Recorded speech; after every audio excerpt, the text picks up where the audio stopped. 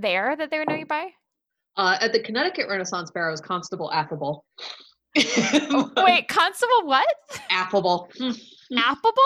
Affable, as in Oh, like happy and, oh, okay. excited. Mhm. Nice. So you got to like go around being like giddy happy the whole time? Oh yeah, it was a field day. My character was, she was a constable, but I played it that it was my first day on the job and I didn't actually know any laws. So I got all the patrons to help me come up with new laws to like bring to the queen, and it was all really stupid things. Like I would get the little kids that would be like, I think that my brother shouldn't be able to have like dessert. And I was like, yes, that's an excellent law. I love that law. The queen will love that law. And like I would just get like super fucking excited about it. And yeah, all right.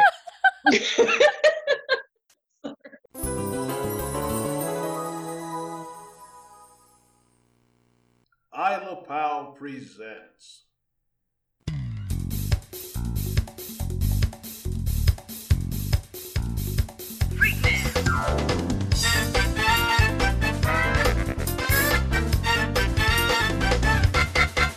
Ready?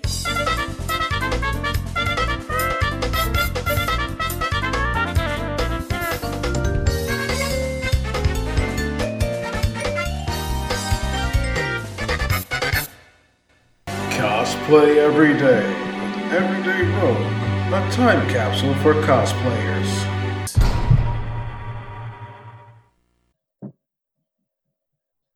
Hey Sugas, Everyday Rogue here on It's Like a Podcast or Whatever. We're taking a look at canceled convention culture. With the coronavirus global pandemic, large gatherings are banned and conventions are canceled. But congoers have a particular kind of resiliency, so we're checking in on our fellow cosplayers and all-around awesome friends to find out what they've been up to during this quarantine and beyond. And with us now to continue the conversation in our series, you may know her from Anime Boston as the masquerade coordinator, or maybe you've seen her at the Connecticut Renaissance Fair as Constable Affable, or maybe you know her as the author of the brand new book called Green Cloak. Welcome, Lindsay Luther. Hi, it's great to be here. I am super excited for your perspective on all of this. So tell us what your typical year in the life of you looks like before the pandemic. So when it comes to conventions and such, my sort of planning for Anime Boston starts usually around November, is around when we really start putting things together and start going. And from there, from December all the way up until the con, usually in April, I am just in full planning mode. Usually I've got one or two costumes that I'm putting together in addition to all the planning for the masquerade. The last 2 years, I was also the assistant director of programming, so I had a lot of things that I was working on for that. Wow. It's a lot of emails, a lot of spreadsheets, a lot of data entry. Yeah. And just like generally a lot of just talking to the community, talking to the other cosplayers, and helping them to put their stuff together and get ready. Other than that, I usually go to Katsucon every year just as a general attendee. Last year I went to was it Pop Cult Anime Con? It was in Massachusetts. It was adorable, a little tiny con. Aw. Every once in a while I'll head down to Otakon, although I haven't been in a few years. Used to go to Kineticon back in the day, but haven't been in the last few years. So yeah, the only one that I'm working these days is Anime Boston though. And so you have a very particular character at the Renaissance Fair. Yes, I do. Do you do that every year too? This was my third year working for this particular Renaissance Fair. I absolutely love it. It is a fantastic job. It's a really great way to go out and flex your acting muscles. I like that. Yeah, absolutely wonderful, wonderful community as well. Both the patrons and the participants. Yeah. So you work at the Connecticut Renaissance Fair. Do you attend other fairs?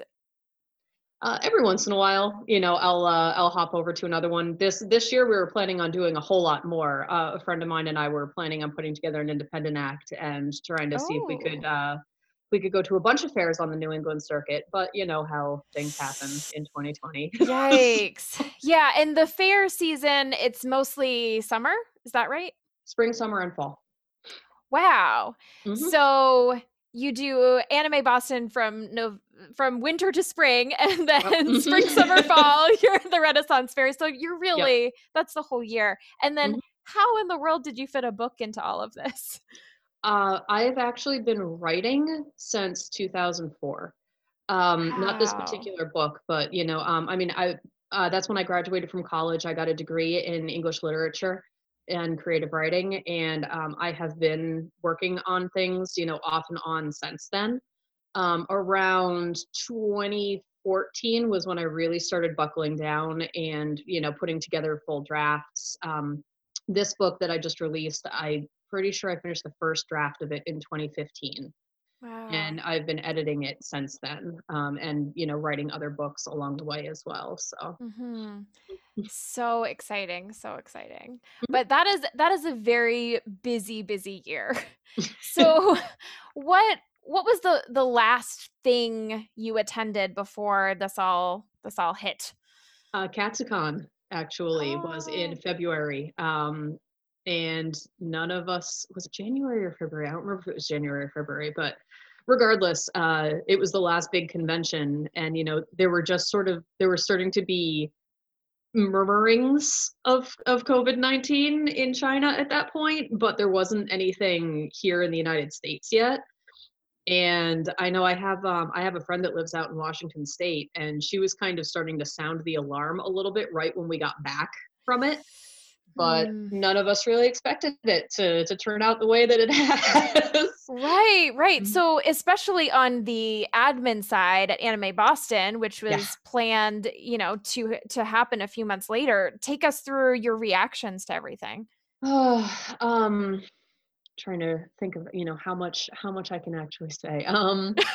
It was definitely a really, really stressful time, because, you know, none of us on the executive board, you know, like we had a really difficult decision that we had to make where Mhm. Boston wasn't officially shut down yet at that point while we were still, you know, gearing up to it. And we were essentially just waiting for the governor to make that final call before we could say definitively we can't do this. Um, Mhm. so it was a really, really difficult situation for everybody to be in, especially when it's something that you've been working on for so long, and something that you know that so many people are looking forward to have to make that call of, you know, no, we can't do it for public safety reasons. You know, Right. it was a really, really, really difficult call to make. Yeah. Yeah, and having participated in the masquerade before, you have to send everything in like final draft in Mhm. December. So so there Well, were it's not people quite that that early. You're I exaggerating a remember. little. Oh no, I remember it was December. It was Mhm, December. I was emailing you our final draft. mhm, Um, so people already had final acts set up by yeah, then, really mhm, looking forward to that event. So yeah, I don't doubt that that was a hard decision and that was really deeply felt. yeah. Yeah. Especially for the people who, you know, this community means so much to so many people, and it's such a family, you know, to have that sort of that rug pulled out from under us in, you know, it was essentially, you know, a month or two, because stuff Hmm. really started locking down in March. Just all of a sudden, you know, we were planning and things were going great, and then bam, you know, everything changed almost, you know, on a dime. Right, right. Hmm. So, what do you think has been the worst part of all of this?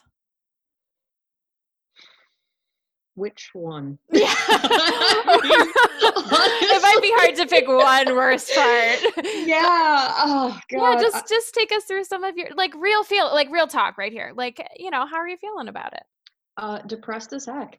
Yeah. Like, not gonna lie. It's just been a series of watching one event after another get canceled and get canceled and get canceled. The Connecticut Ren Fair just recently canceled officially, and you know, that Mm, was sort of the last nail in the coffin. You know, it was the last big event that I had planned for this year.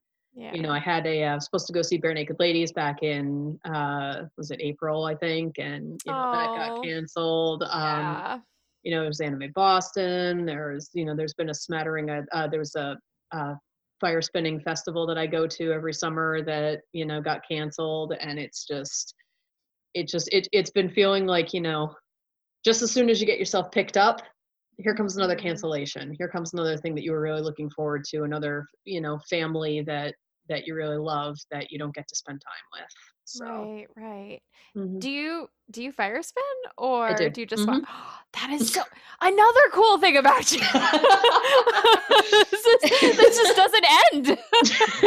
Thanks. Yeah. Mhm. Um, I feel like I have so many questions about that now. Like, do you still get to fire spin now or that Every so because that's often, pretty you have to be pretty socially distanced to do that anyway, so yeah, I mean, yes, there's, like, like, built-in social distance to that. I wish that were the case in gigs, let me tell you, because you definitely, when you do professional gigs, you'll get these people that come walking right up to you, "Oh, is that real fire?" "Yes, yes, it is. Please Are take you a few steps." Yeah, I serious? wish I were kidding. Oh my gosh. Oh Mm, my goodness. mhm. Okay, well, so have there been any benefits to this time? Like, is there any silver lining you found in all this? I mean, more time, I guess. Here's a silver lining, you know, been able to save some money. Or at least, Right? you know, was until, you know, my husband had to take a pay cut at work because because COVID. Oh, But, no. you know, like, we're not going out anywhere, you know, we're not Yeah. spending money on conventions. So, you know, I guess that's a silver lining. I'm getting to spend more time with my son. That's great. Mm, You know, and with my doggies. So, yeah. I've gotten really good at Zoom. Yeah, right? That's Mhm. I yeah, Mhm. plus there's Yeah, sort of, yeah. sort of, kind of. Yeah. No, I appreciate your honesty about this too because, Mhm.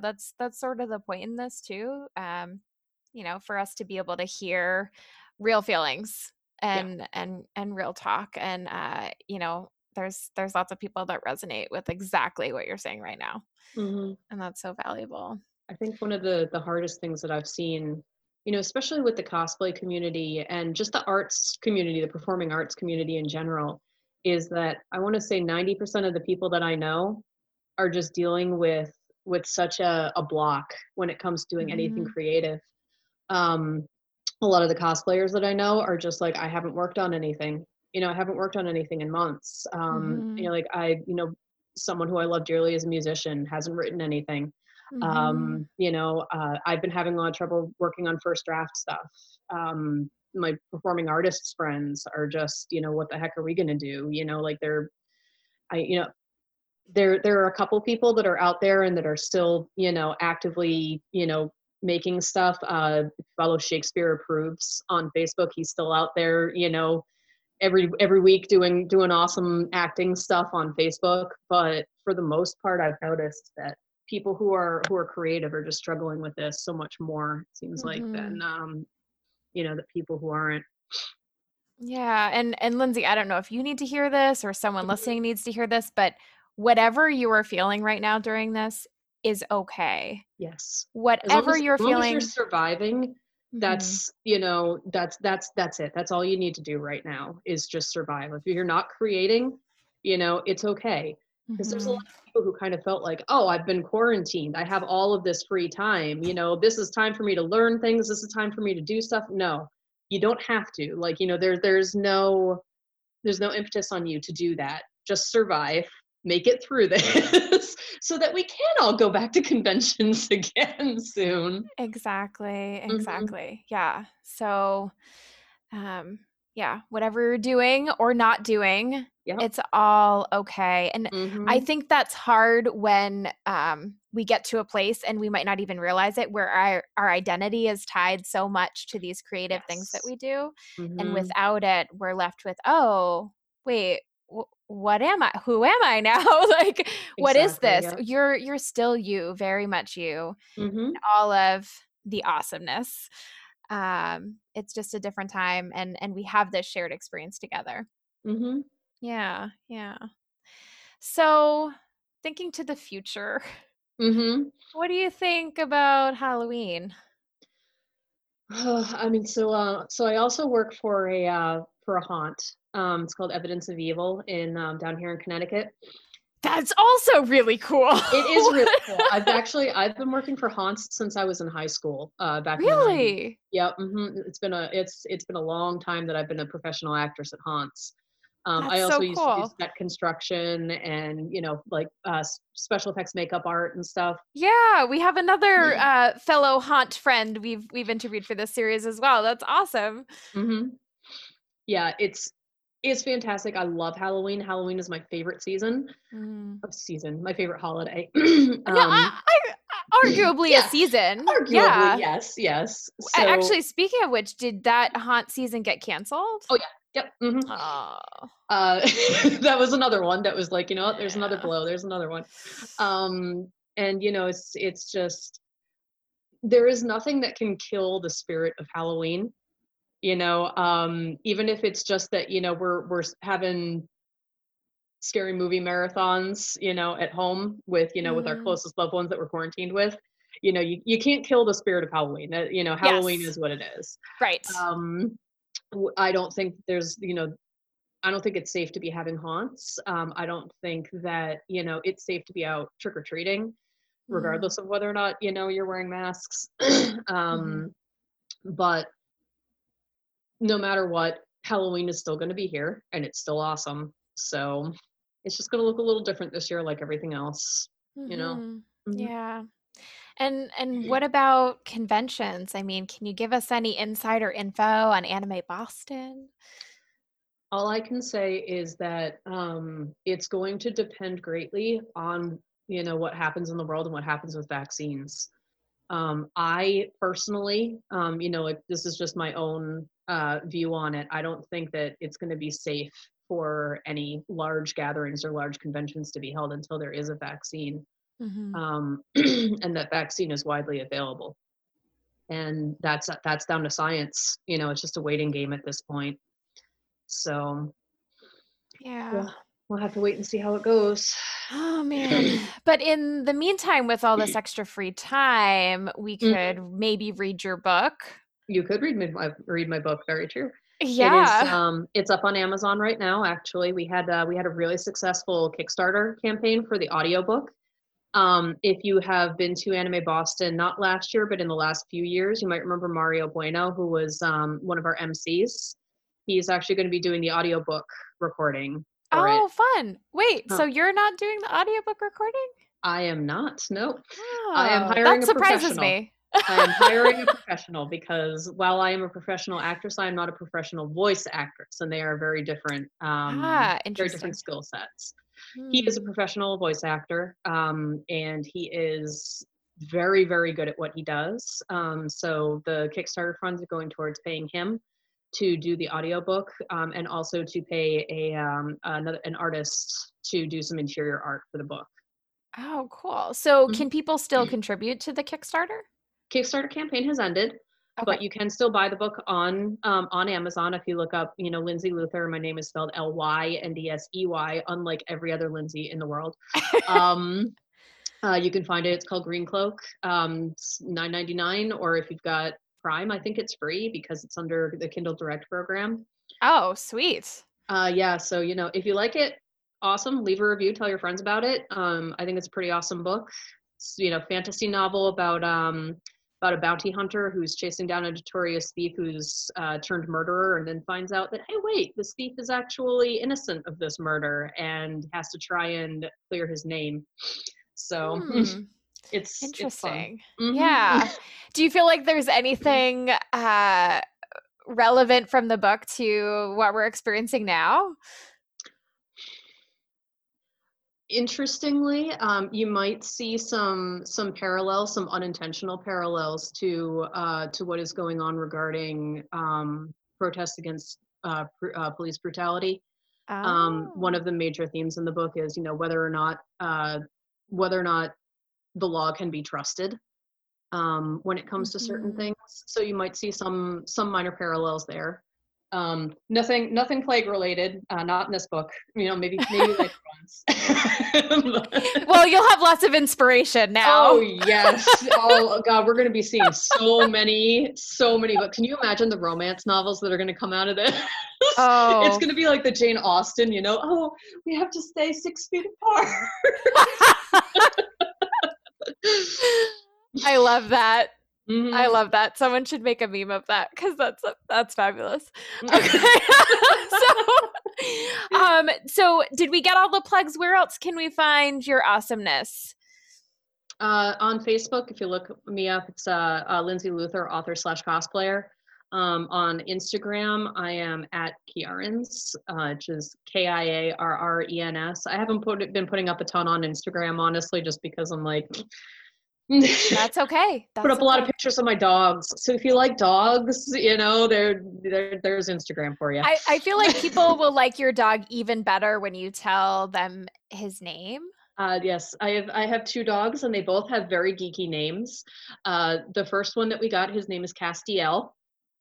From Supernatural, and the other one is Sirius Black, and yes, he is a big black fluffy monster, little grim. So Love it. They are sweet puppies. Fabulous. So to see the puppies and more, yes, check that out. Yep, check out the Instagram. So Lindsay, any final thoughts? Anything we missed? Just hang in there. This too will pass. It's it will end, and when it does, it's going to make all of those social gatherings that we're missing right now all the sweeter, because we're going to know what we're missing. So if you're struggling, if you're having trouble, just remember that it's not forever. The conventions will come back, the Renaissance fairs will come back, concerts. It's all going to come back. We'll all be able to see each other in person again, and it's going to be awesome when it does. Thank you so much, Lindsay. And until then, this has been It's Like a Podcast or whatever. Stay sweet, sugars.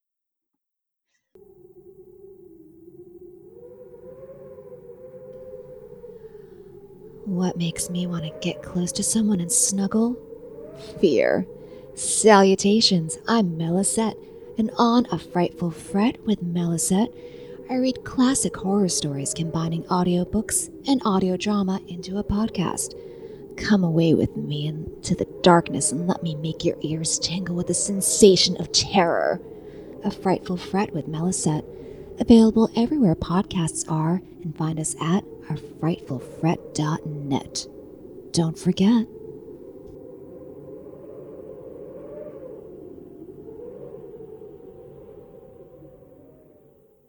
Continue the conversation in our series is none other than the creator, illustrator of Secret Asian Man, Tak Toyoshima. Welcome. Yay. Hello. Thank you for having me. Yeah, Great to be here. I'm so excited to get your perspective on this. So tell us about your typical artist and convention life pre-pandemic. So it was kind of an evolution. So as far as like conventions go, I've always loved going to them as a kid. Just meeting, being starstruck. And back then it was more artists rather than, you didn't really meet like media stars. It wasn't that kind of a convention. It wasn't like a fan con. Right. So it was kind of weird in that, you're starstruck by their name, but then when you meet them, you're like, oh, they're just a person. But you still get an autograph and you still get, that kind of stuff. And it's definitely a lot of fun. Yes. But, as the years went on, finally, when I got to the point where I could actually go to a show, not as a fan, and kind of go on the other side of the table, completely different type culture and, different experience. And, suddenly the artist that you're working next to, like literally sharing the table next to you or whatever it is, your neighbors, you kind of develop little neighborhoods, was its own kind of experience. And you go out afterwards and you suddenly have this kind of access to other people. And that was a lot of fun because you never knew who you would meet. You'd turn around and, Rob Liefeld's buying drinks or whatever it is. And so, that's always fun. And so there was definitely that part of the con life.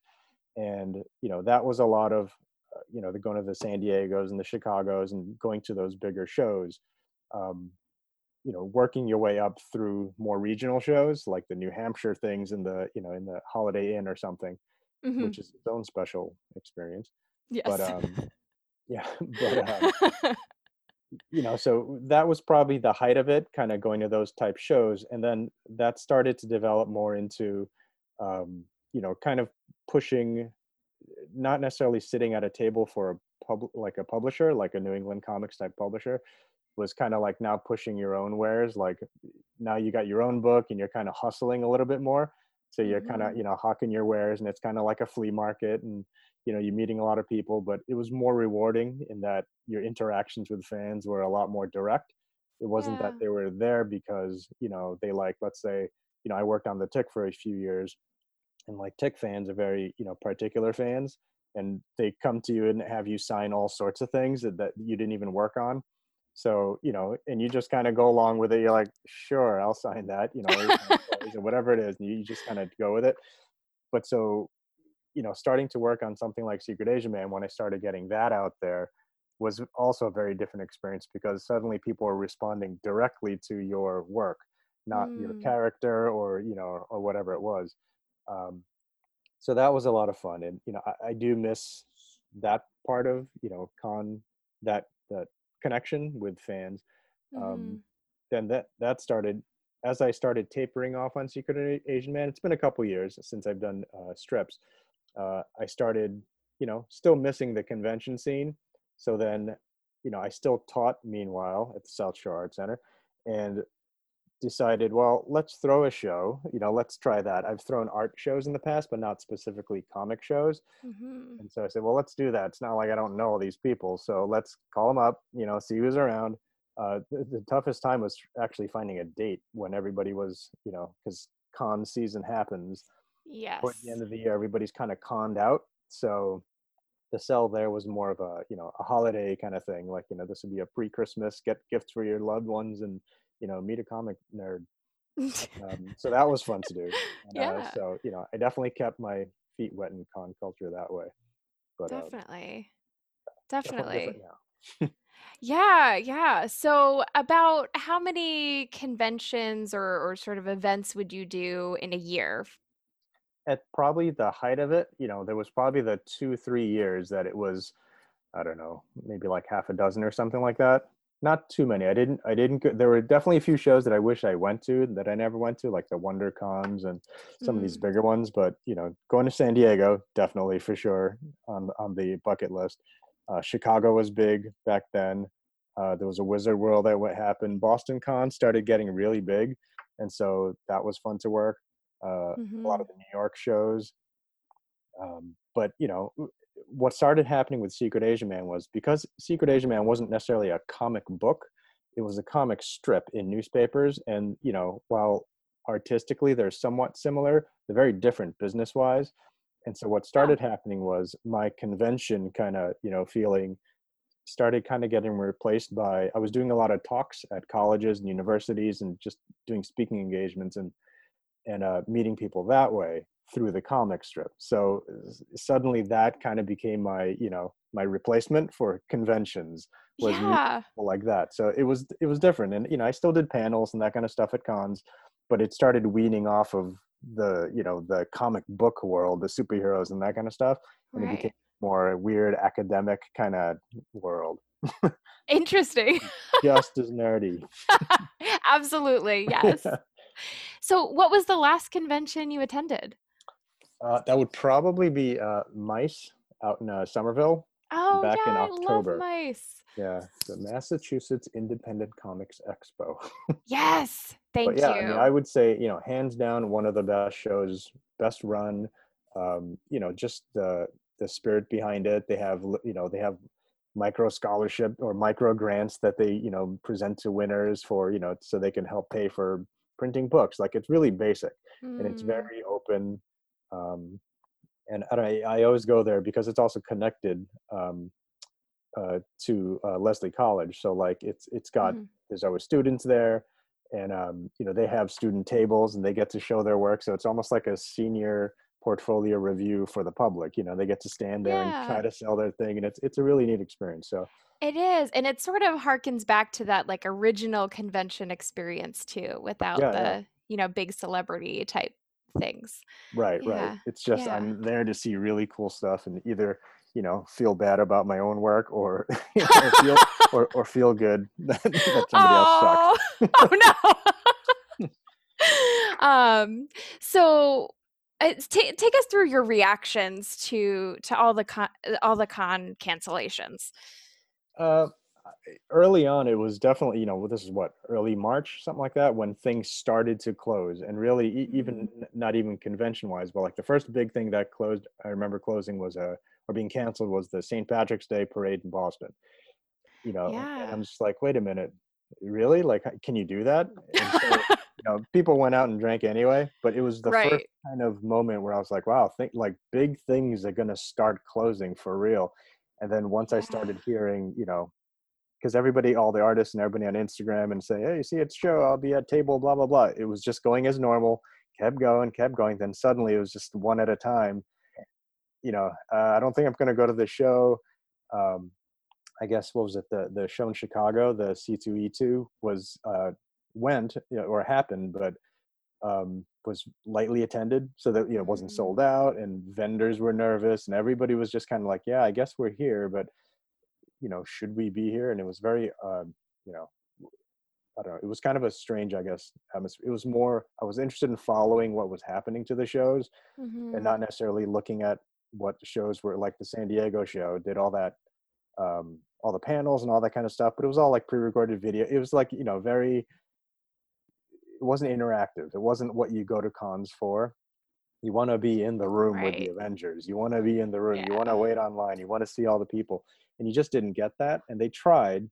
And Mm. so, I was definitely following that. Like, let's see what they do to try to replace that feeling. And, hats off to them for trying. But they definitely didn't have a lot of time to really, a show that big, to really turn it and make it truly interactive for the fans. So, for the Right. most part, I feel like generally people kind of were disappointed by it, but I would never, blame them for doing a bad job because I mean, what are you going to do? You cannot replace that. Yeah, and this is sort of an unprecedented, unplanned event that Right. took place. So, Yeah. So yeah, go ahead. no, no. So I mean, if anything, I'm more interested to see what people do having now gone through this. Like now with, Mm-hmm. looking into next year, already at San Diego, they're saying, hey, see you next year. We'll be there. For now, that's what they'll say. But Right. having gone through this, now having people, some of the smaller shows that just straight up canceled, didn't replace anything.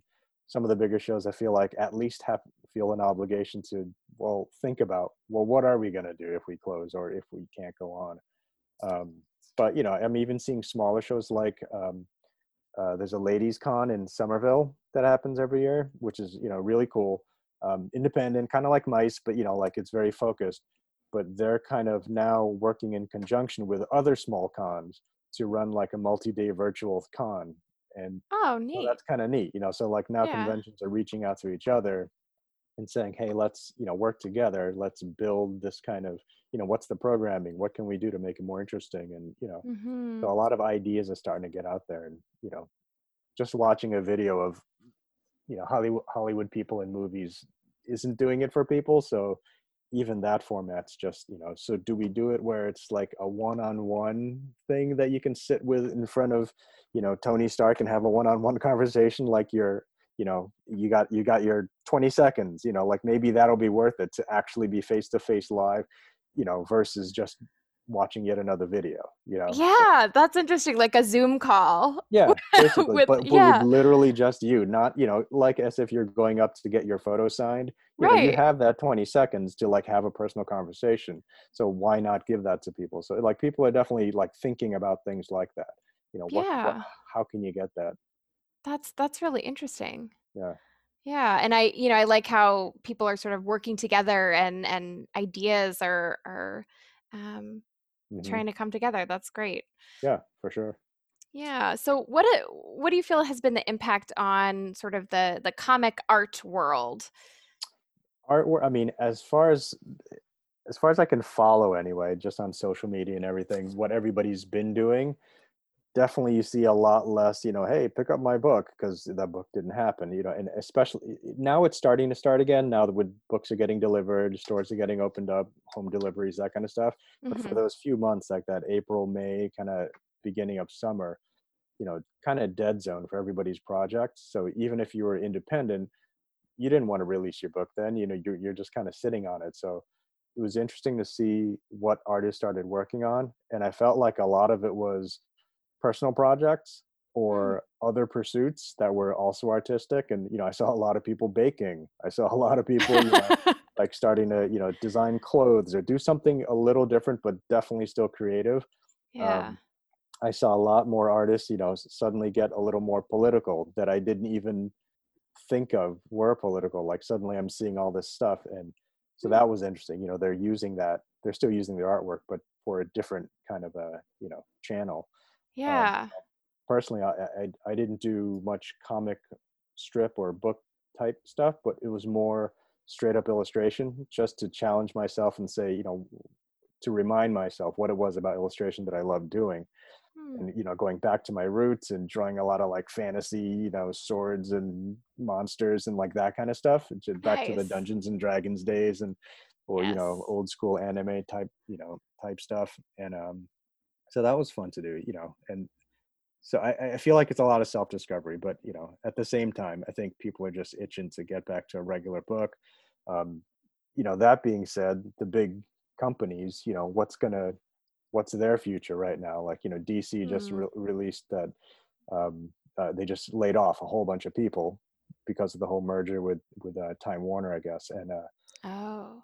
so that whole thing is just, it has nothing to do with creative. That's just all business, and that's just a trickle down thing. And suddenly the comics, what's going to happen to the DC universe and all those projects and all those artists working on them? So I see a lot of cross communication between artists saying, hope all my guys are good, hang in there, that type stuff.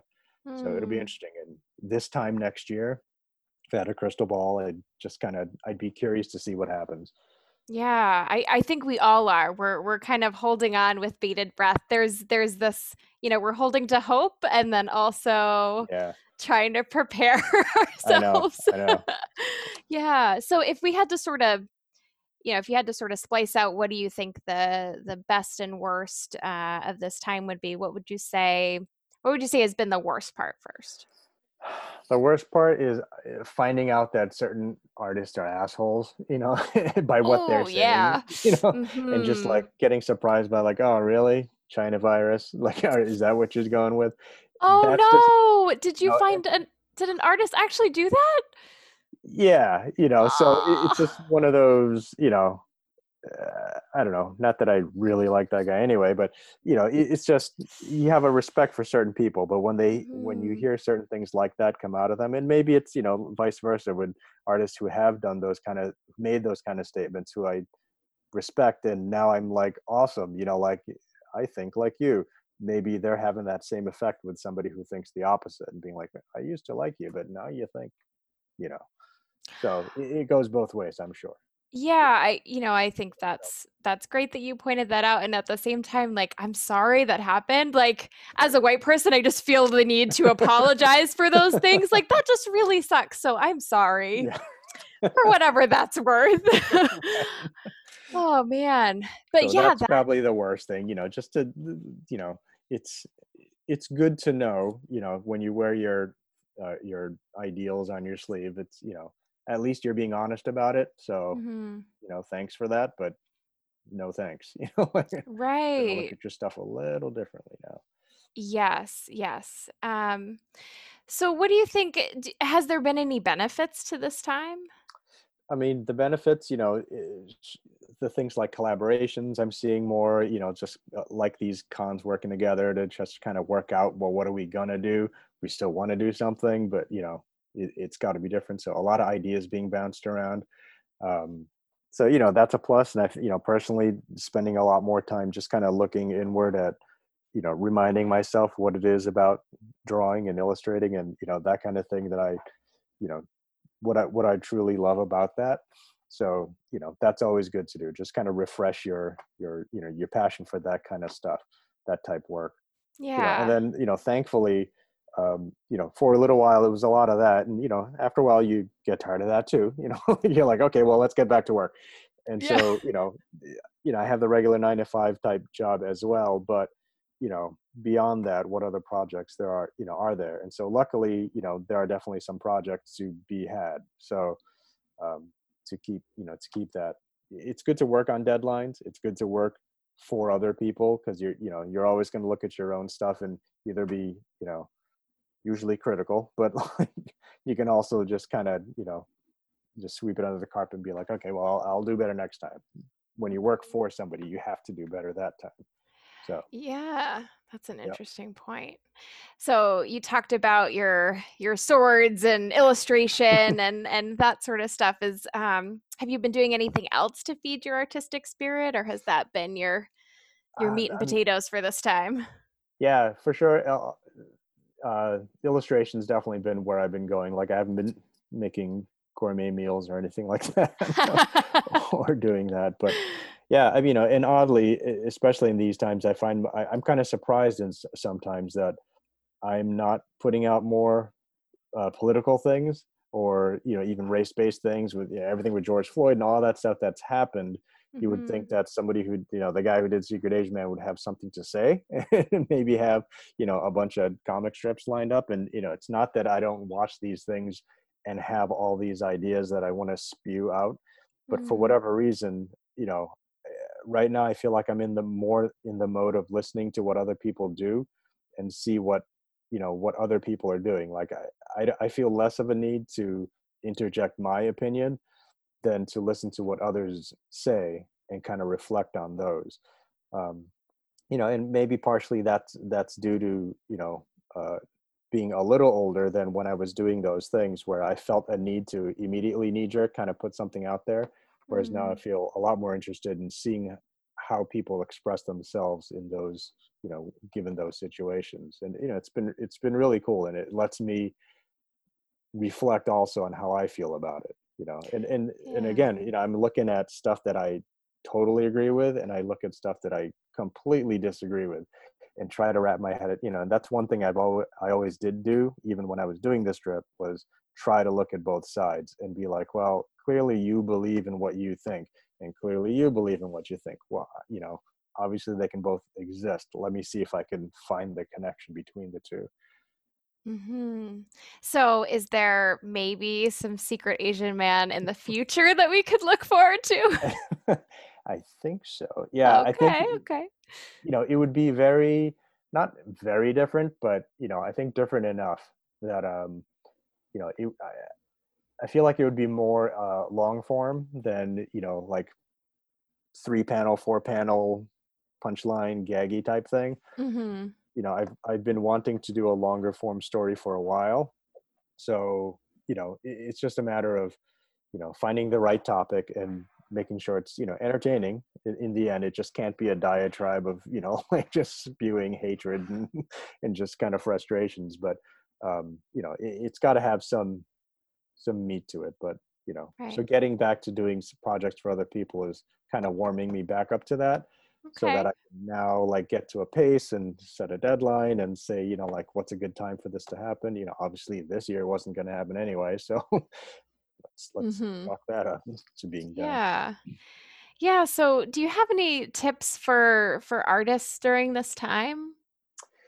Yeah, I don't know, definitely. I've always, even in the classes that I taught, always encourage the kids to do other artistic things, like not just but still within the realm of what you're interested in. So like if you're an illustrator, do something like sculpting, where it's very similar but Hmm. very different. You're still creating something. You're probably going to sculpt something along the lines of what you would draw. Like, so I would sculpt a big monster with a sword or whatever it is. But it's a very, use different parts of your brain when you do that. Hmm. um, or draw in different ways, draw with different things, draw on different things. Like, there's a lot of different things you can try. And when you have all the time in the world, and if you're not working on active projects that are due at midnight on Friday, then it kind of becomes up to you to come up with those projects and, just keep those muscles toned. So Yeah, that's really interesting. I hadn't thought about how sort of different media can help you with your main thing. yeah, for sure. I mean, a lot of artists, play music or like, or write songs or whatever it is, or write stories, poetry, Mm. photography, whatever it is. It's all, similar. It's visual, it's emotional, it's, it tugs on all those kind of similar aspects. But, I guess you could, yeah, I don't know if cooking qualifies, but, It maybe is that just doesn't resonate for me, but there is definitely creativity in cooking. oh, I will absolutely. say that. Yeah. Right. Yeah. So I could see that. Yeah. Right. Yeah.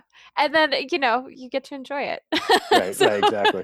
it's You more see like a evidence. one-time use thing. Yeah. Right. Than Right. like, It's like making a snowman, it's a temporary, but it's great. yes. Yes.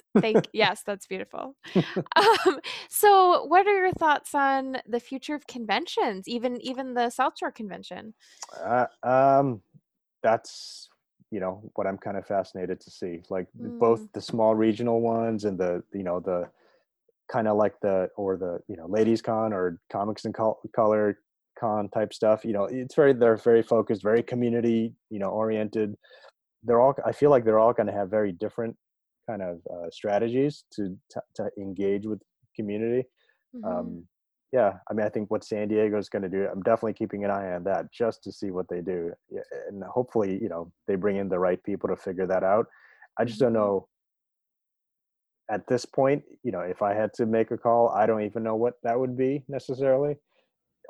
It's kind of like school openings, like everybody has kind of like their own version of like, well, we should do this, and somebody else says we should do that, and there's a lot of good ideas, there's some bad ideas, Mhm. but we're only going to know once we try and do it. I think, towards the end of the year, in the spring heading into summer, already in just those couple months, kids were completely zoned out on, like Zoom calls, and, they just dial in and not listen, or, just doing it just enough and then get off. So, Yeah. and I don't blame them. It's not as engaging. It's not as interesting. It's not as, it's not the same thing. So, that's Mhm. when, so like my class ended because, or didn't end because of that.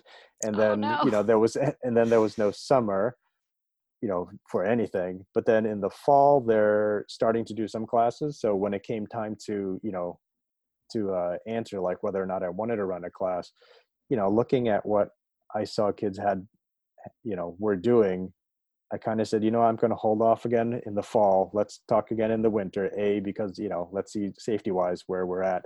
But Mhm. B, also, this fall is going to be tough for so many kids, and to launch yet another kind of a, screen time kind of thing on a Saturday.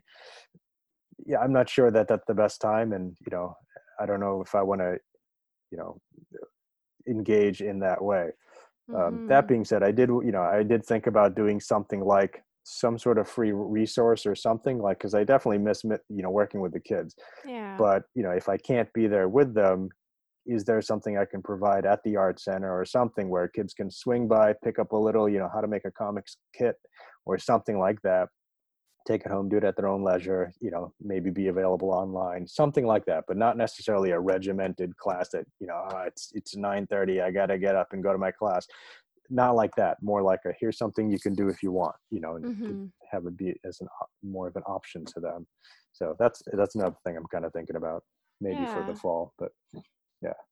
Yeah, that's great. Well, you're awesome. It was such a pleasure to get to see you teach and see you sort of in action. Yeah, You're yeah. just a fabulously wonderful human being and amazing artist.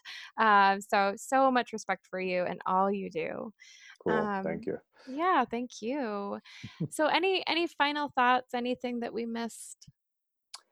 Yeah, I don't know. I mean, I guess just as far as conventions go, definitely interested to see what happens. Interested to see uh, how, the emails that start coming in about being involved in them, and then seeing how much convention organizers are going to want to hear input from artists. Like, what do you think? What would make it worthwhile for you to be a guest this year? I'm just interested to see what that interchange is going to be like.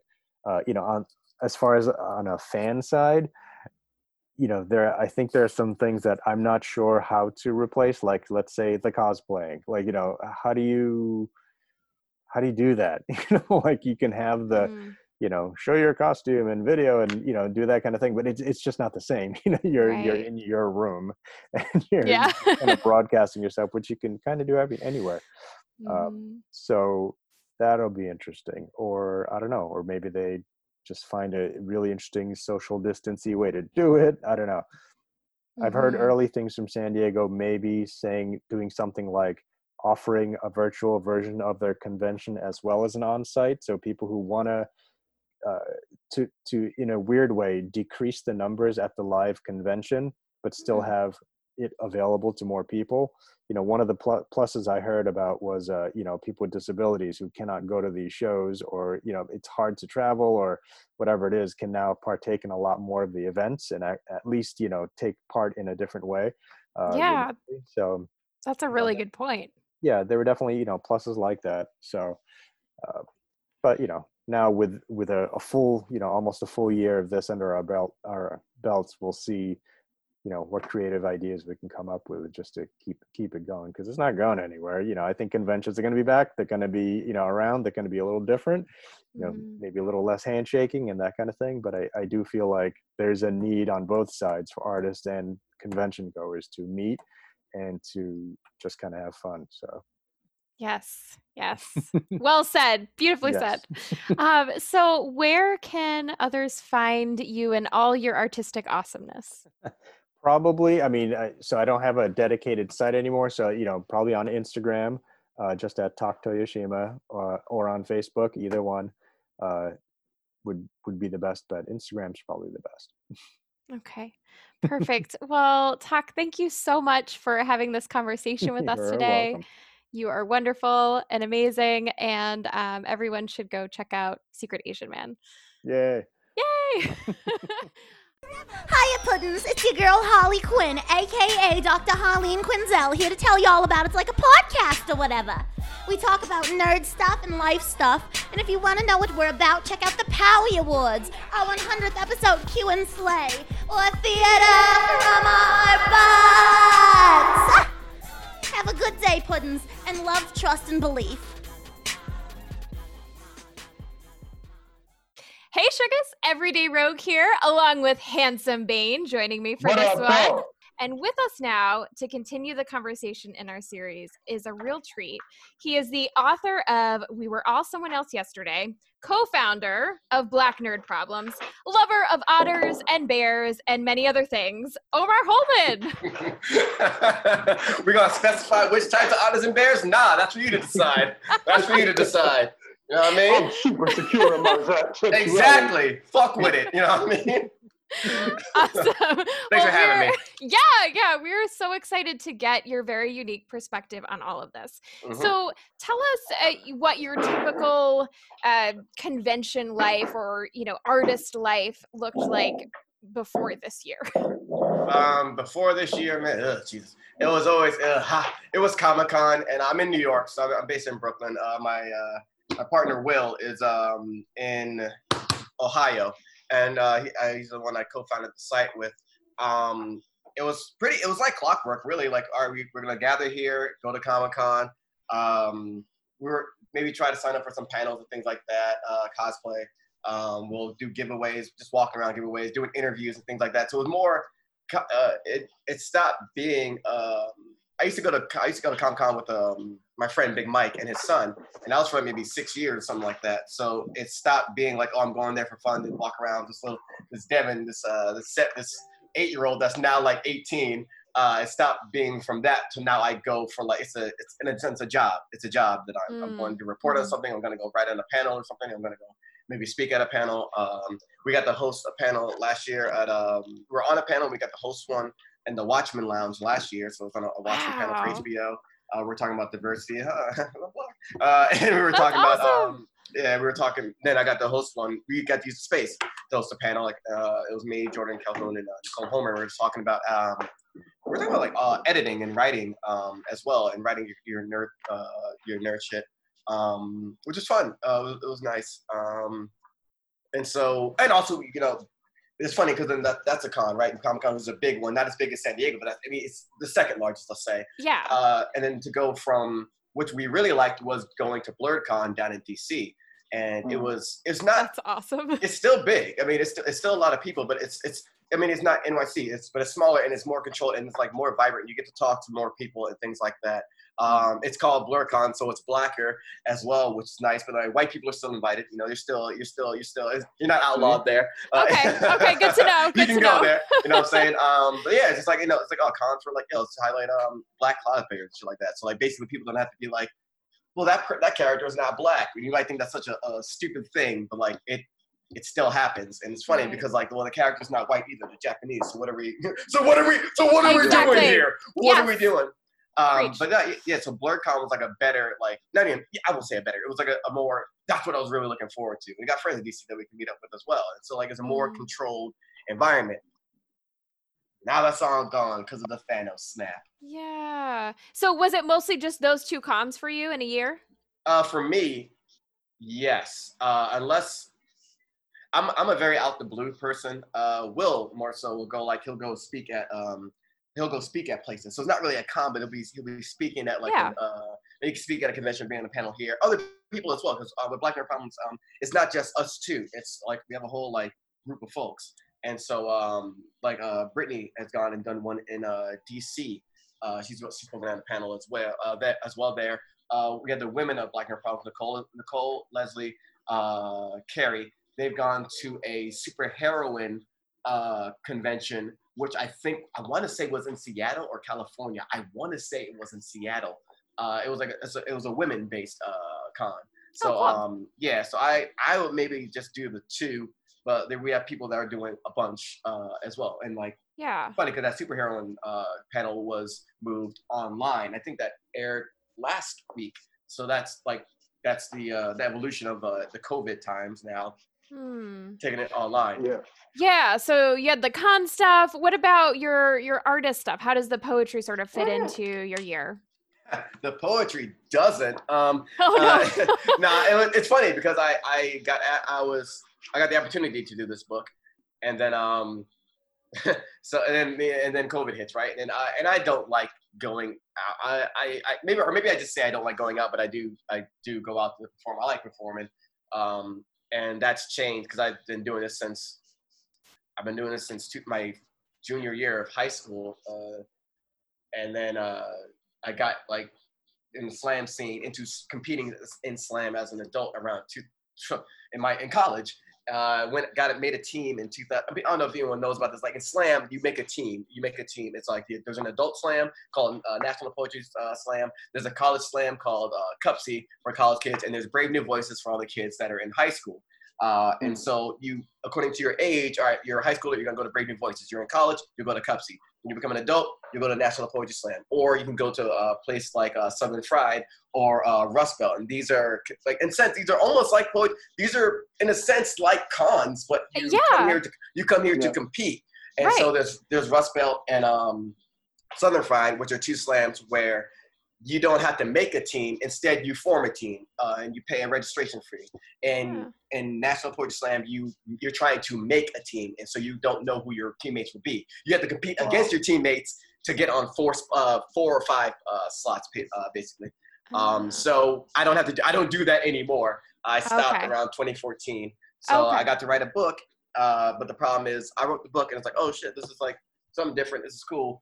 And I was like, hey, can you come here? Like the Strand, which is a historical, historical site, a historical book site in New York. They were like, hey, we want you to, you got picked to, do a reading here. I was like, shit, y'all know who the fuck I am? All right, cool. Like, yeah, y'all should know who the fuck I am. But so I got to do that. But COVID hit, and it's like, all right, we'll have to reschedule that. I was supposed to go to Button Button. My publisher is based in St. Paul.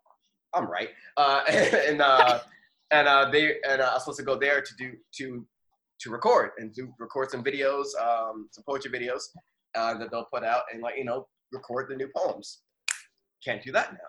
because of COVID. So we've done like, but they've adjusted. We've done like an online reading, and it's also it's harder to promote as well. That's been the hard thing. I was like, damn it, now I gotta like, it's easier if I gotta just show it up somewhere. Now it's like I gotta keep promoting on my own page, or like trying to find new ways to do this. Like I'm laying on the couch wearing eggplant socks, like, oh, hello there, I didn't see you there, just in a white beater and gray sweats. You think I'm joking? I'm not joking. Like, yeah, we're gonna move these. My wife is a camera woman, like, yeah, we're gonna move these units. Yeah, talk to you fans. Yeah, let's get this. So that had to be innovative as well. But then it's like, well, it's kind of like, damn, we're in a pandemic right now, man. We're like something we haven't seen since like 2018, really, unless you want to count like swine flu, bird flu, or whatever. But so then it's like I'm trying to sell something within a pandemic, and it's like, this feels kind of gross. But then like people want to support as well, especially your friends and stuff too. So it's like it's that weird like. Yeah, when you take into consideration, you're not like some big nasty mega conglomerate that doesn't need to do it, and you got to move your feet in order to eat. There's a lot of artists, one of the guys we know, novelists and Hero Beats, that do their shows on, and they charge $5 for their virtual show, because it's like you guys are starving artists. Literally, you have to create your art in order to eat, and so it is kind of making everybody create. What I like to see in my silver lining, because I'm Cap, and I always like to find the silver lining. Is that people are finding new and innovative ways to be creative and get that out and get paid. You should always get paid for your art. Right. You gotta support your friends and then put that money up. Because it's like, if you got it, we need to share it. Accurate. Very good point. Yeah. So what was the last convention you attended? I think it was BlurredCon last year. Yeah, it was BlurredCon last year. I was hanging with a friend, my wife and her, because my wife runs. It's funny. My wife runs. Her name's Tasha Singh Holman now. Shout out to her. Yeah, she runs a I don't even know what you would call it. A Brooklyn a cosplay a hip hop cosplay party. So what they would do? That's so cool. Yeah, it's called Sailor Boom. And so what her and her partner, nice. Her partner is Glenn Davis, and what they do is they would dress up as like Sailor Moon and the Sailor Scouts, and then they would hold it. The first one was at, I forgot where the first one was, but they've had it at the Sultan Room in Brooklyn and Baby's All Right. And so it's like, you don't even have to dress up. Like, you can just come if you want, or you could dress up, because it's like, well, let's have this event where we don't have to wait for Comic-Con to do this. Like, we can do this, like, we do it. They'll do it every other month. They didn't know once a month or every other month. They were doing it. And what's cool about their flyers were always movies or albums redone as with anime characters or cartoon characters in their place. So they've had like the Wheezy album where he's like a little baby, the Carter. Yeah. They've had a baby chibi Sailor Moon. They've had Waiting to Exhale with the Sailor Scouts. All these were done by Tovio Rogers, and one was done by Christian Tomas. Christian Tomas did the one of them, the Sailor Scouts, and Set It Off. And so like the cover is Set It Off, and it's the Sailor Scouts. Wow. Waiting to Exhale, the Sailor Scouts. They've done the Miseducation. I think they've done the Miseducation of Lauryn Hill. They've done that with Sailor Moon, and who did? I think Christian did that one. So yeah, Christian Tomas and Tovio Rogers have done a majority of the flyers. Tovio does a bunch of artwork for Black Rock Proms as well. We got commissions for people as vendors.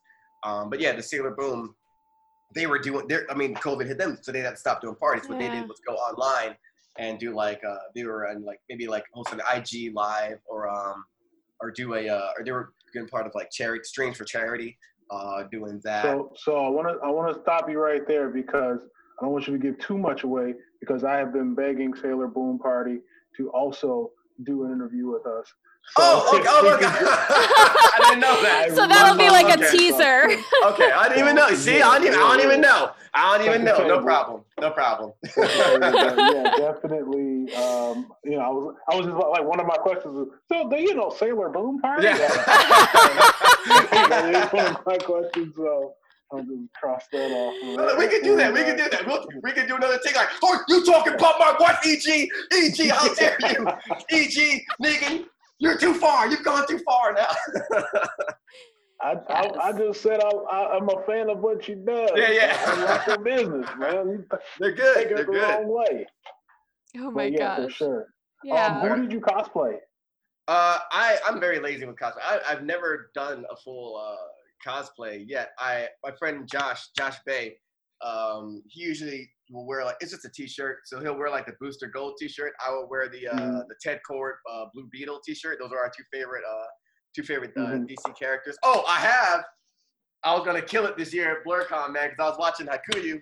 I think it's Haikyuu, the volleyball anime. Yep. I got the fucking Shoya Hinata number 10 jersey, and I was like, and it was such a hard decision because I'm like, I like Tanaka, I like Daiichi, I like Suga, I like them. Those are like my favorites. I was like, but if I'm cosplaying, I'm not cutting my hair.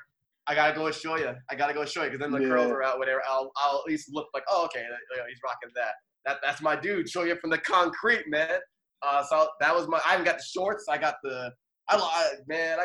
lost weight. I lost weight for that. Now that I think about it, I lost weight for this. I actually lost weight playing Ghost of Tsushima for hours on end and not eating correctly. That's actually how I lost weight. But I was like, oh, well, it worked out. I can because that shirt was tight. So I was like, I might have ordered it too tight in the medium. He still went on a hunger strike. Yeah, basically. Like, Tsushima, that game is incredible. But I will be cosplaying as Shoya. That will be my cosplay.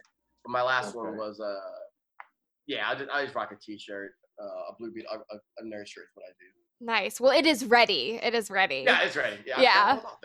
Yeah. So take us through your reactions to the convention cancellations. It's like good. It was like good because like, I mean, I don't know unless we're all like legit wearing masks under our mask cosplaying, but you can't trust people because people will people. It was good. It was like you got to do this because you don't want to spread it, man. It sucks, but like, all right, there's still conventions are still promised. Like there's still next year, hopefully. Next year, or it should be done when it's a safe time to be doing that.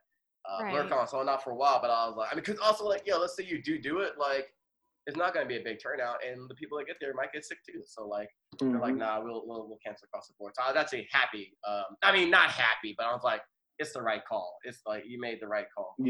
Yeah. So take us through sort of the best and worst. What do you think has been the worst part of having conventions canceled? I guess you're stuck at home, man. You're stuck inside. And it's you know what it is? It's that disappointment of when you're a kid and you were driving with your parent. You're in the back seat. You're just I'm a kid. I'm gonna live forever. I'm never gonna die. And then you look out your left window. You look out your right window. You look out the left window and you see that McDonald's sign. And you're like, yo, mom, dad, non-gender binary conforming parent. That might be my parent. I would like that as a meal.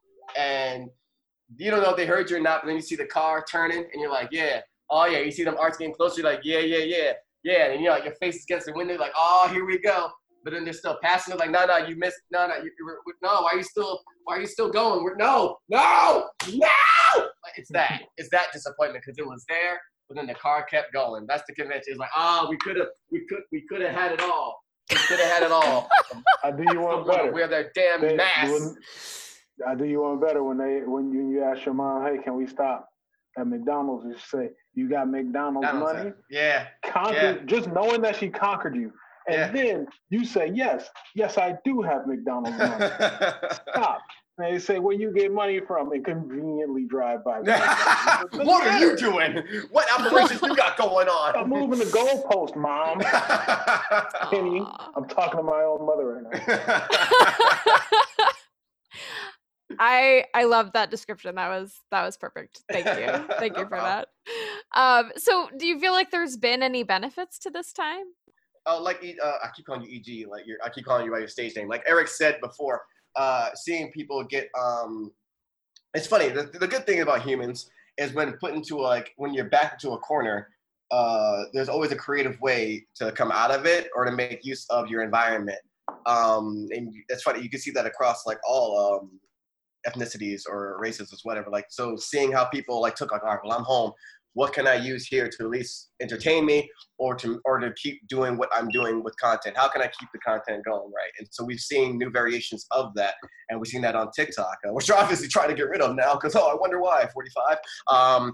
We've seen that on TikTok, we've seen it on Twitter, we've seen it on Instagram. Just, it's the creativity. Like, you've been put into a corner now. What will you do? It's funny because whenever I like playing Samurai Showdown against someone and like, let's say they're starting out and I'm training them or whatever, and it's like, okay, you've got your special move, I got mine on. What's the move you're gonna do now? And they're like, all right, so you got to think about, all right, what will I do to get out to be advantageous in this? And so that has been like the cool thing to see. And I've seen like there's that comedian. I wish I knew his name. This Indian comedian that's been explaining like police immunity. In a sense, police immunity. Hassan Minaj? No. It's a lesser known comedian, but he's been blowing up. He was on Now. His name begins with a K. I'll probably look him up. But male? He's really like, but he's like, he's taken and he even talked about it. He was like, I mean, it's kind of hard to laugh now, right? It wasn't. People weren't really in the mood for like the typical or straightforward type of comedy. I'm a comedian. So then, okay, well, let's talk about these other things then. And it's in a climate to talk about these things as well. Police brutality and things like that. So he gets in on Medicare and shit like that. He gets in on it. So it's like, it was really dope to see a comedian doing that. It was dope. So like things like that, as I'm looking up his name now, I'm spelling police brutality wrong. Let me check his name. Oh, it is on the spot. Yeah, so, I'm picturing you like, you created this great visual of you're backed in this corner, and what would you do? So now I'm curious, what did you do? What did you do during this time? Not a damn thing. What did I do? I did, well, I mean, it's funny, because I'm working on a project now, which has me writing less for the site, which I hate, but it has to be done. So like the burns fall into like a lot of our other writers, but I'll still like try and schedule some things as well. What I've been doing now is actually a bit of the back end, because now we've got people that are more on Twitch now. So my partner Will, it's so funny that I call him my partner, but I call my wife, and we stopped like correcting people too. I was like, let them think what they want, man. They sent us to a queer con one day, like, oh, we thought y'all were married. Like, we never said that. We just said partner. That's on y'all anyway. Right. What's funny? Getting back into it. It's funny because Will, like, all right, he's moved us toward being on Twitch and doing shows on there. Basically, in a sense, podcast for other people as well. So we have Brittany Williams, who talks about It's a Flop. She does shows or Disney movies that flop or that we love now, but like were flops when they came out, or just flopped, or cultural fun, like Clue. Clue. Everybody likes the movie Clue. When it came out, it was a flop. I think she talked about Atlantis as well. We have a woman, Tiffy Starchild, Giphy Tiffy, because she is a walking GIF. Hers is Black in Disney. She grew up as a Disney fan, and a Black Disney fan. Like, oh, they're there? Yeah, they're there. So she talks about that. She has, just like Brittany, they both have encyclopedia knowledge of like movies and like Disney trivia and Disney facts. And Tiffy they both worked at, they're so similar. They both did Disney productions, and Tiffy has worked at Disneyland as well. We have Leslie, who does a book chat. Leslie and Carrie do like a book club, chat, which has been on IG Live, which will probably move to our Twitch. And Jordan Calhoun, he helps with the podcast we have as well, run by one of our editors, Vanessa McKell Keith. They have a news podcast. This week in Nerd News. Our dude France, so many Aisha. links. Yeah, I know. I love all the shout outs to all these people doing great things. That's so cool. Another they're part of Black Nerd Problems, Aisha and France, and their friend Michael Santana, I believe his name is. They have a podcast called Two Nerds and an Actor. They're with us as well. And Jordan is Jordan's writing a book right now. So a lot of what he's still doing movie reviews, but a lot of what he has done is editing those podcasts behind the scenes now and putting them together. A lot of what I'm doing is I mean, it's not to that extent, but like I'm taking clips from the Twitch and I'll put that on our IG Live or on our Twitter. Before, what I did a lot of was I do the X-Men memes. I did a bunch of X-Men memes for our Twitter, which there's been less of them now because I've been writing more. But I'll do like X-Men memes, Justice League memes, things like that. Like, all right, well, I haven't done any around COVID-19 yet, but I guess that's coming down the line. Things like that. So like it's so when I say I'm doing nothing, I'm just doing back end things now, and it's really the team of Black Hair Problems that's doing more things on like the forefront as well. We have Anissa Hanley. She does all like our graphic designs and stuff like that. So she formatted a lot of the graphics you'll see on our Twitch channel as well too. So it's like everybody's doing something to the best of their ability and make it all come together. Right. It's really interesting how, you describe these as back projects, but now all these like back things are now the front things. They're the things that we're relying more on. So it's really interesting how that shifted. Also, we love the X-Men memes. So keep those coming. That was also on my list. I'll just go ahead because, man, like those have been around for a minute, and like it's been a couple of years, Like, how does that come around? Come back around to you, like when you put it out there, and it's like people who have no idea who you are have no idea like what Black Nerd Problems are, and that like finally comes back around to you. Like, how does that? You made it when you see it on an Instagram with your handle cropped out too. Like, I guess we made it now, huh? Which I have a whole I have a whole take on that, which is funny, like homage and stuff like that. It's funny because I will put them on our Facebook and stuff like that. We'll put it like as with our name and handle in it, whatever. It's so funny, the meme culture or whatever, or internet culture of the like cropping the name out and like, oh my God, who did this? Like, damn well who did it. The shit's like cropped out. That's why. But I never like. It's funny. I only answer it till when someone asks, like, who does the meme? Like, it's always like in a panel setting or like one-on-one. Someone's like, oh, who does this? Me. Me or Carrie's done some, but I'm like, yeah, it's me and Carrie mostly.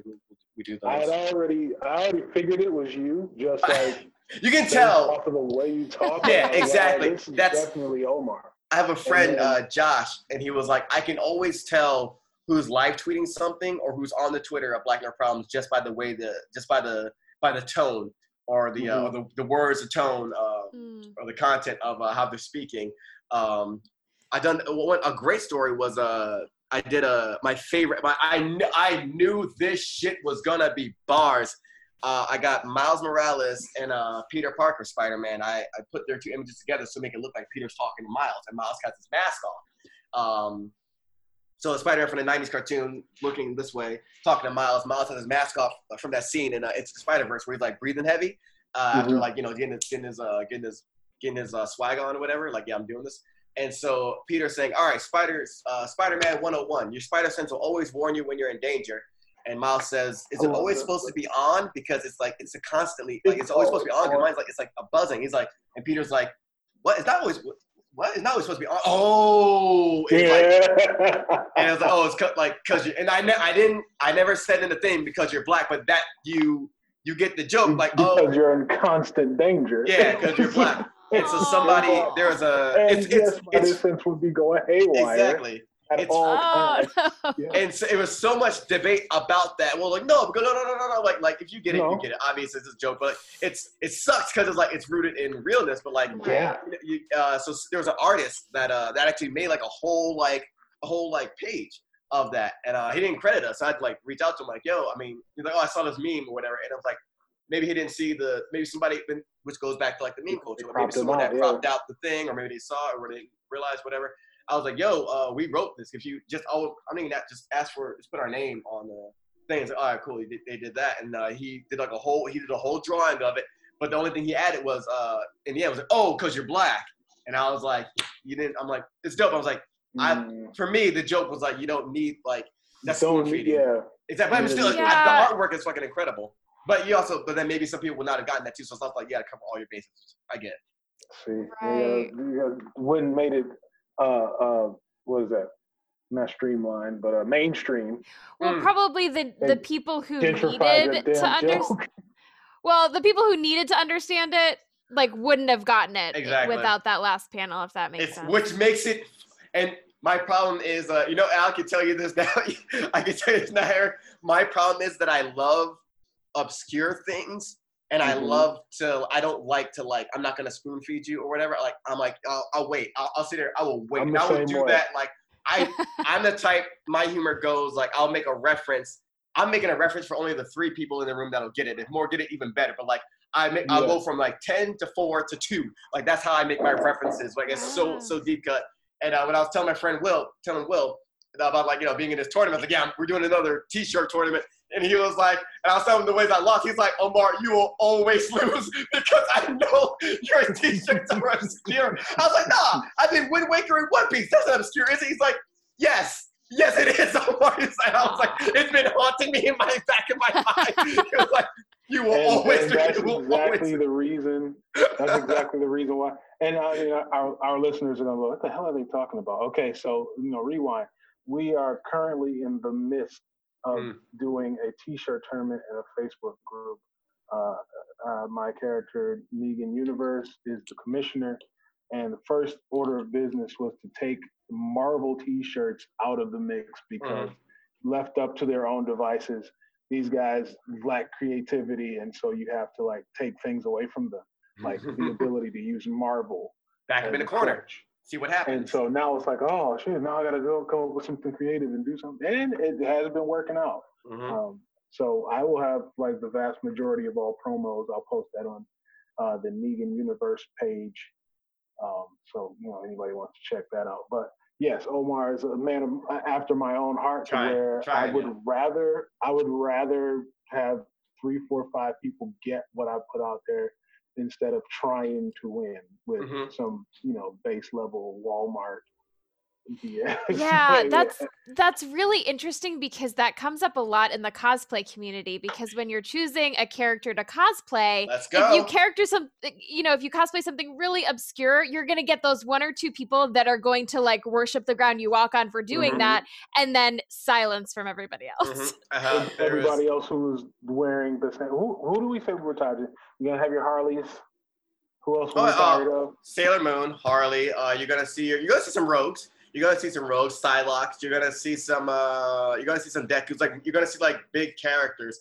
But you'll will you see an Empress, who's a character from DC Comics that she only appeared the last time she appeared with me in 1999 or 2000.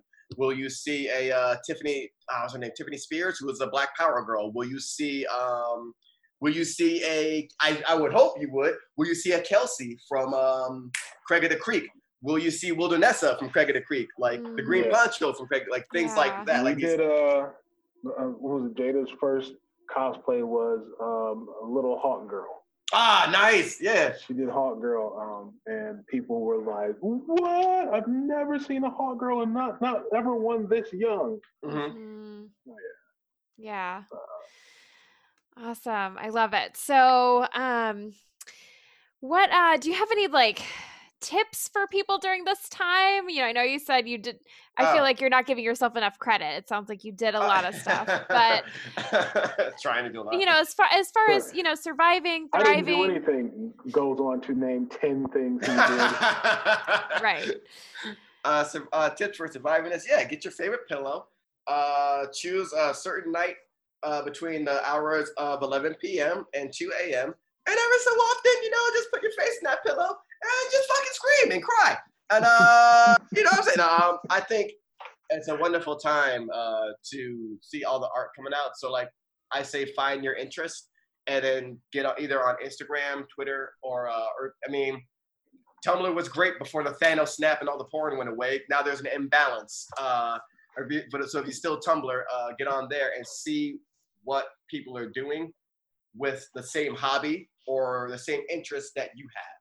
And if you feel like, maybe you're like, yo, I can do that as well, and you want to start something up, build something as well to in the meantime while you're inside, or you're like, no, there's just content I enjoy watching.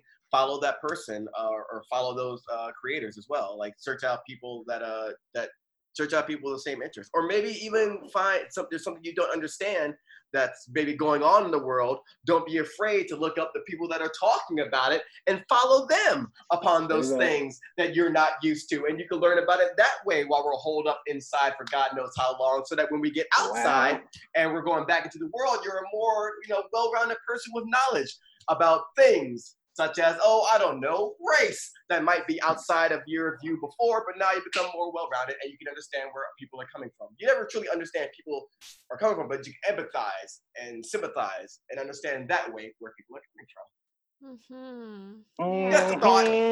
Yes, and that's a thought for a much brighter, better future. Is what you call a dismount.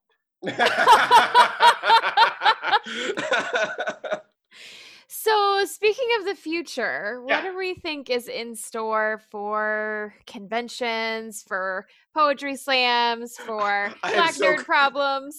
I'm so glad you didn't say the election. I was like, thank God. If you want to go there, we can, but we don't have to.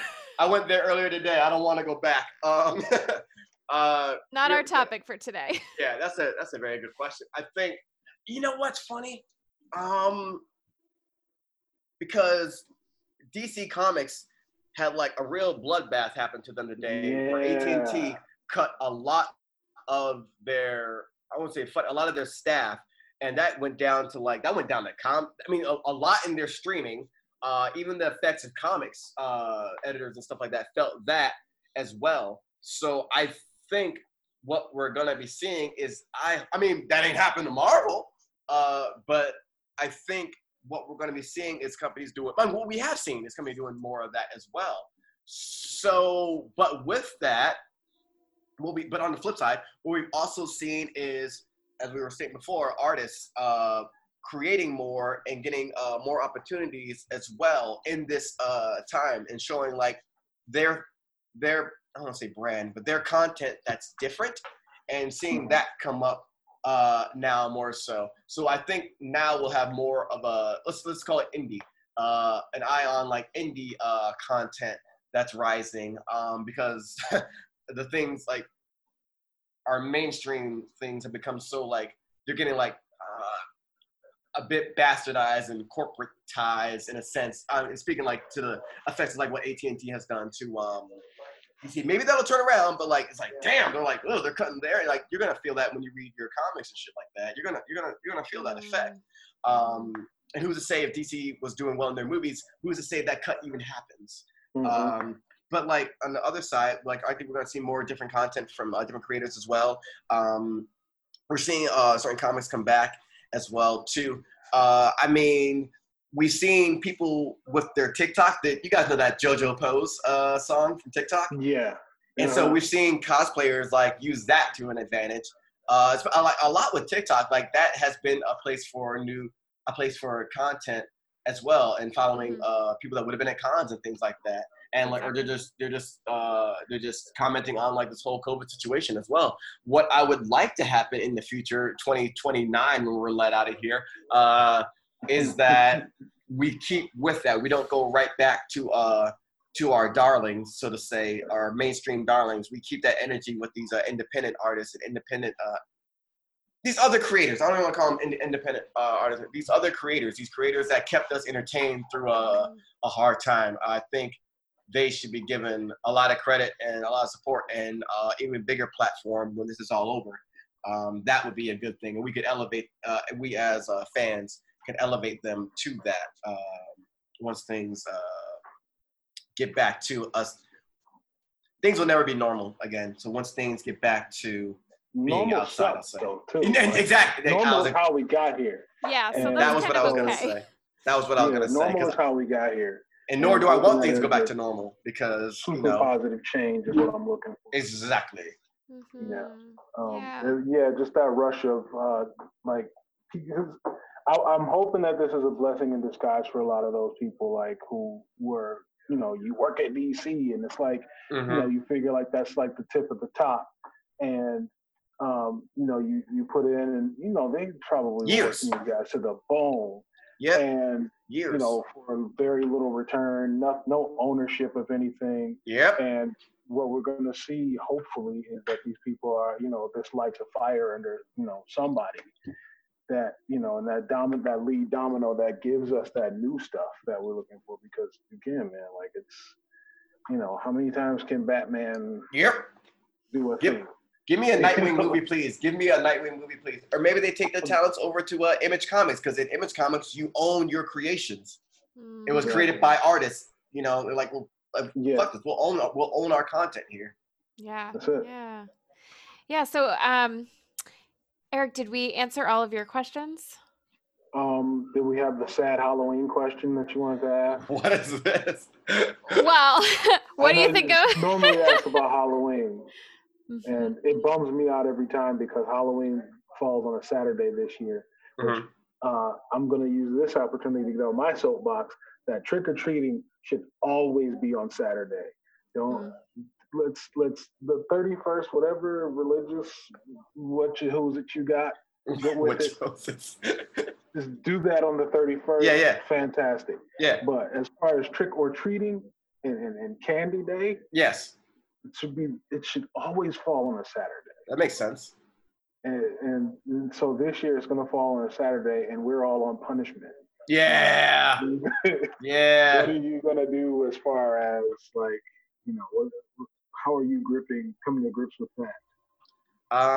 What if I guess usually Natasha, my wife, would probably be DJing some event. I would be inside. So, I might just treat myself to some damn Twizzlers and just watching Netflix, man. Because I've been eating Welch's grapefruit. I've been eating my candy. You know what I'm saying? I've been eating fruit snacks. I've been downing some. I got a whole those Mott's fruit snacks. I've been eating those Welch's fruit snacks. So maybe doing that. But fire. I might watch some TikToks. See if there's a Halloween cosplay party going on online. Join that way. Drink from home and watch it. I don't like drinking actually, so I'll drink ginger ale because that's like scotch. Ginger ale is my scotch. Yeah, because it burns. It burns. I'm going to ask you right now, since every year we do what we call theater from our butts. We read scripts and we do just like a table read. Halloween, let's get something together for that. A table read? What artist to surprise me with a movie? Sure, let's do it. Yeah. We're gonna. We usually do like 3 scenes of something. Like last year we did. Last year we did Hocus Pocus, the some little children scene. Yeah. And I sang that as Michael McDonald. So just be ready for anything like that. So are you in? Because you're being recorded right now. Sure, let's do it. Yes. Let's go for it. We can do it. My man. All right. There you have it, folks. Awesome. Black nerd problem. So, Omar, give us all the plugs. Where can our listeners find all of your awesomeness? My name is Omar Holman. Real name, no gimmicks. OmarHolmon. You can just type my name in Google and it'll come up. My website will be there. Tweets talking about WAP will be there. The Twitch, me and Black Nerd Problems, my articles will come up there. So either OmarHolman.com or in Google, and it's HOLMON. It's spelled man, spelled mon, pronounced man. So, yeah. Awesome. Any final thoughts you want to leave us with? Final thoughts to leave y'all with. Oh, that's a good final thought. My favorite quote from I got the issue wrong actually. It's New Avengers issue number, I think is 30. It's either 35 or 13. I think it's issue 30. But I'm getting cut up in semantics. It's a quote from Dr. Reed Richards' daughter, Valeria Richards, where she tells her father they're trying to figure out how to stop the planet from exploding, basically, and they have to destroy other planets to stop it, to keep theirs from colliding with another one. And so he's trying to figure out a solution, and then she gives him some advice that Susan Stormer's wife hands her. Like, oh, Val this is advice, but like take it with a grain of salt. Val be on her shit, and she tells her dad, "You can't win. Start figuring out how not to lose." And I feel like that's the situation we're in with COVID. That's the situation we're in with these protests where we just want motherfuckers to stop killing us as well. Like it all comes back to that. And it's not a bleak thing. It's not like, oh, there's no hope. Like you can't win this way.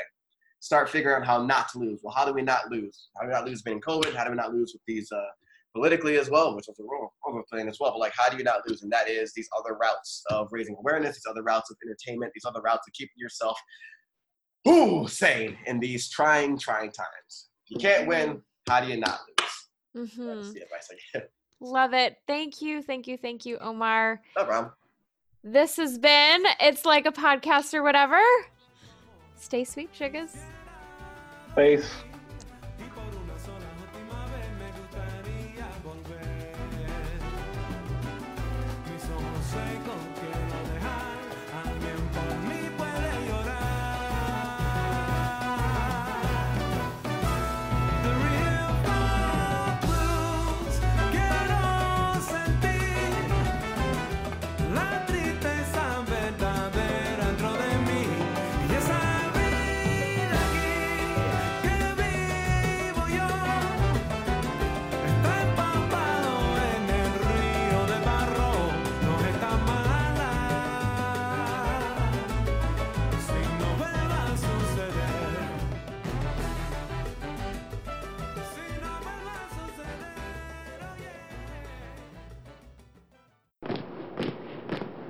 This is a Hyphen Podcast production.